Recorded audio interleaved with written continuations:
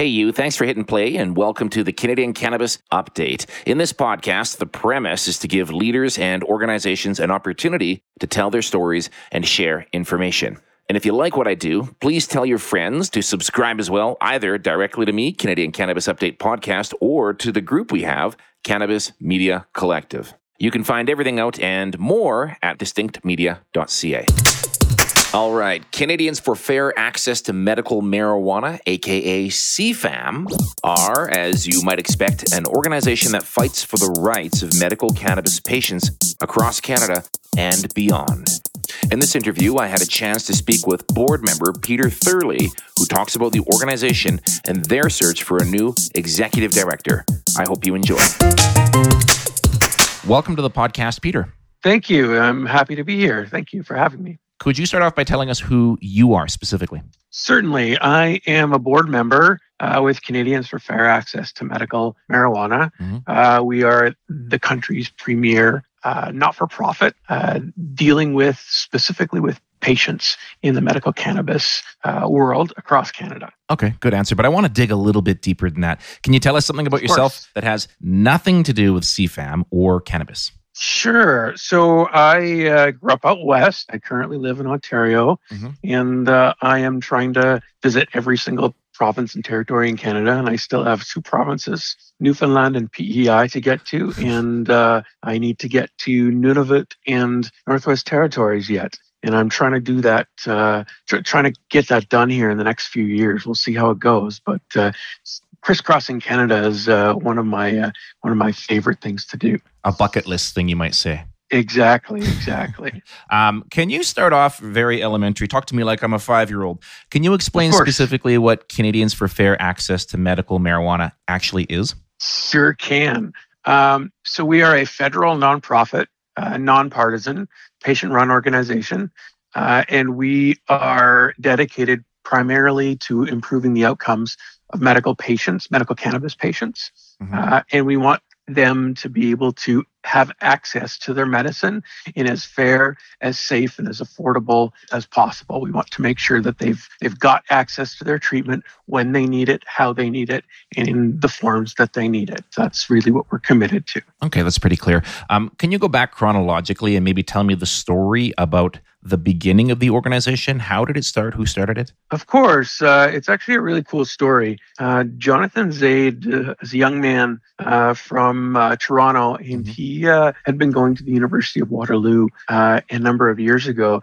And he was the first person in Canada to be able to persuade his insurance provider, that is the University of Waterloo, is the arts insurance provider for students, to persuade them to cover his medical cannabis as a part of the benefits package. Okay. It was the first time in Canada that had ever happened, and he had been started on his own. Just doing his own activism for himself, and after he won insurance access, he kind of decided that he was going to broaden it out beyond just himself, and so he took it upon himself to take the patient cause to Ottawa and put together a team of volunteers, of patients, and of stakeholders to be able to help him do just that. So, he did that. And he just took on a position not that long ago at Aurora. And so that's why we're looking to fill an executive director position. I think I read that somewhere on Twitter. Actually, he's a pretty interesting guy if you don't already follow him on Twitter. Definitely. He's a Twitter follow must. Yeah, for sure. Okay. Let's talk October 17 here with the organization CFAM, Canadians for Fair Access to Medical Marijuana. Is there a difference with your organization between pre-October 17th and post-October 17th, and what's changed? In a way there is, and in a way there isn't. I think one of the key things to recognize is that while most things for patients stayed the same at legalization, some things changed. And so post-legalization, we've been dealing a lot more with issues like pricing, both between rec and medical side, and trying to make sure that medical patients have proper pricing for themselves, as well as issues like vaping and smoking in your where you're renting. Obviously, since October 17th, 2018, many landlords and government complexes have taken to banning cannabis smoke. As well as vaporizing altogether. So we've been dealing with some of those issues. So they're same issues, but they're in different contexts this time. Okay, and have you noticed, has there been a change in perception by Canadians on the medical marijuana program now that recreational is legal? I think people are still kind of treating it the same way that they did before. I think that certainly one of the questions that people are much more willing to ask when they hear that someone is using cannabis is, are you using it for medical purposes? And of course, sometimes people want to share that, sometimes they don't. But it's certainly becoming, a lot more accepted, I think, to be able to take cannabis for medical purposes, whether that's anxiety, whether that's neuropathic pain, whether that's serious ailments, or just something that you need to deal with kind of quickly. Cannabis works for a lot of different people. Mm-hmm. Okay, so you mentioned that you're now looking for a new executive director. Yes. And is it the first time you've had this search? And can you speak to that a little bit? Yeah, so Jonathan, of course, was the first executive director, known as the CEO at the time. And then following him, we had someone named James O'Hara who took over. And unfortunately, his health hasn't allowed him to continue in a way that would have worked for him. And so he had to take a step back. Okay. And of course, we wish him all the success. I know that he's floating around the advocacy space still, and that's good. We need folks like him out there. But that has led us to an opportunity where we really have an ability to do a broad, wide search for an executive director, because of course this role is an important role moving forward in the medical cannabis space. And so we want to make sure that we have as many people who are interested in the role as possible to put in their application. And we're certainly looking forward to meeting and chatting with as many folks as possible. So help me articulate what you're looking for here. Like, what kind of person are you actually looking for? What are the qualities that the person should possess? Sure.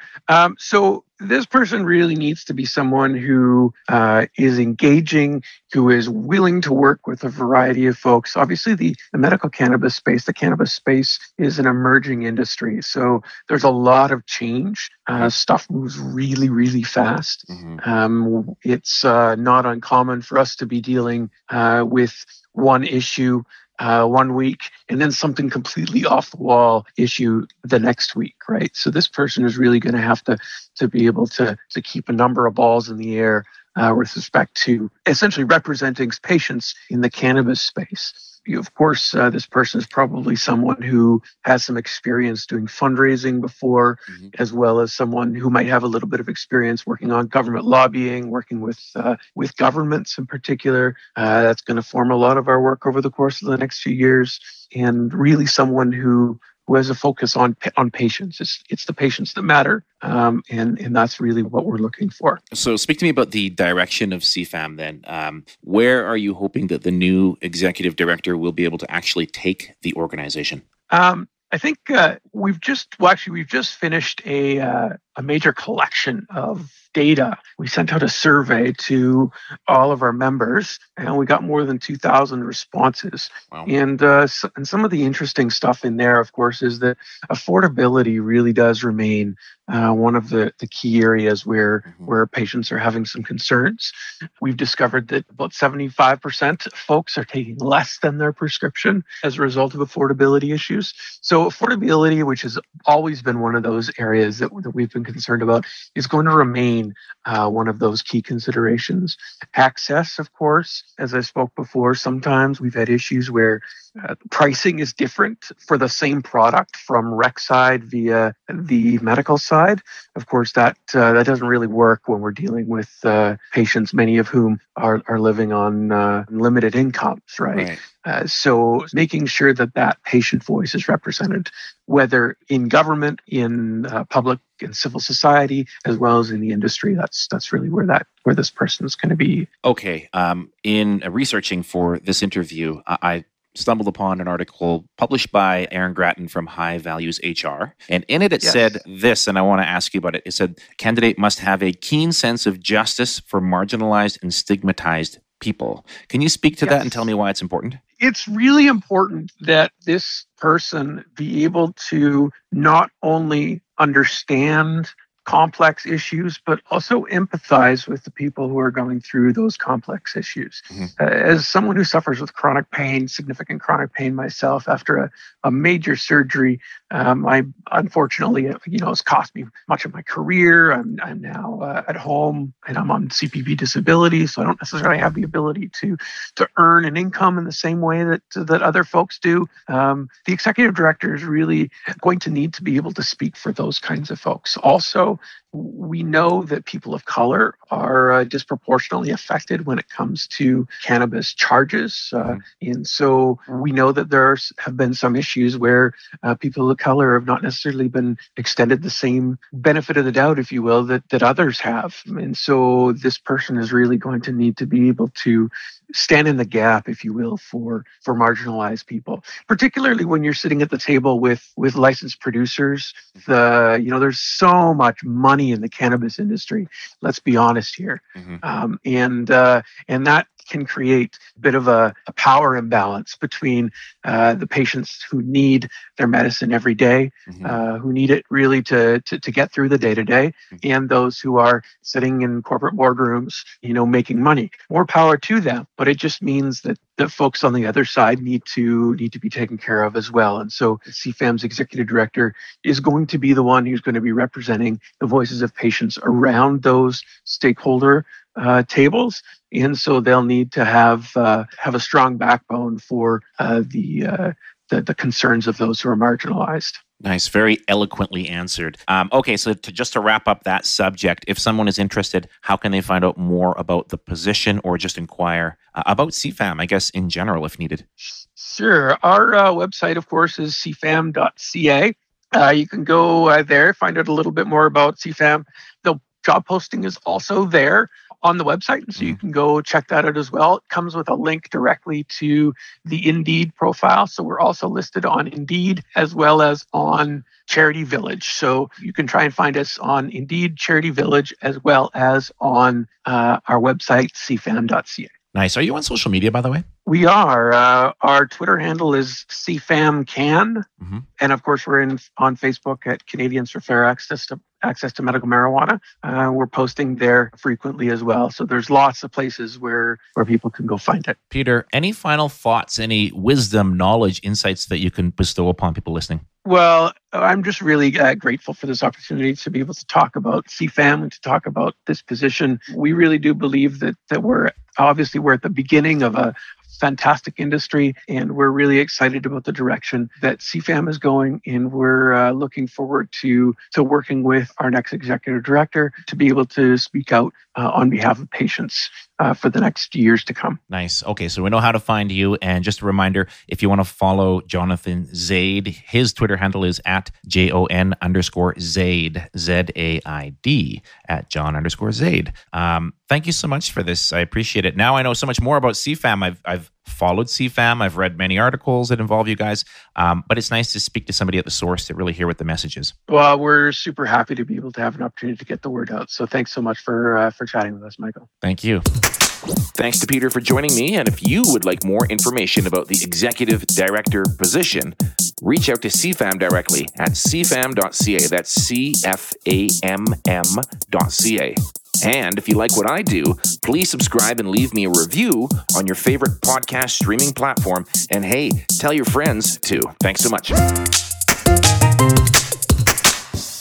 Thanks once again for listening to the Canadian Cannabis Update podcast. If you have a story that you'd like to share about the cannabis space, I would love to hear from you. Hit me up at CanadianCannabisUpdate@gmail.com or my website, cannabisupdate.ca.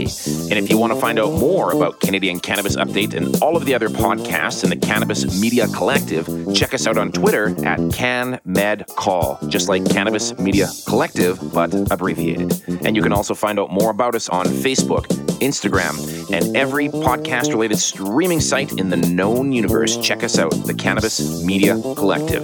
All right, hit it, Ember. The media contributors within the Cannabis Media Collective do our very best to remain as accurate as possible, but take no responsibility for any inaccurate details or facts. If a story interests you, we're glad to have brought it to your attention, but please take the time to research the details for yourself.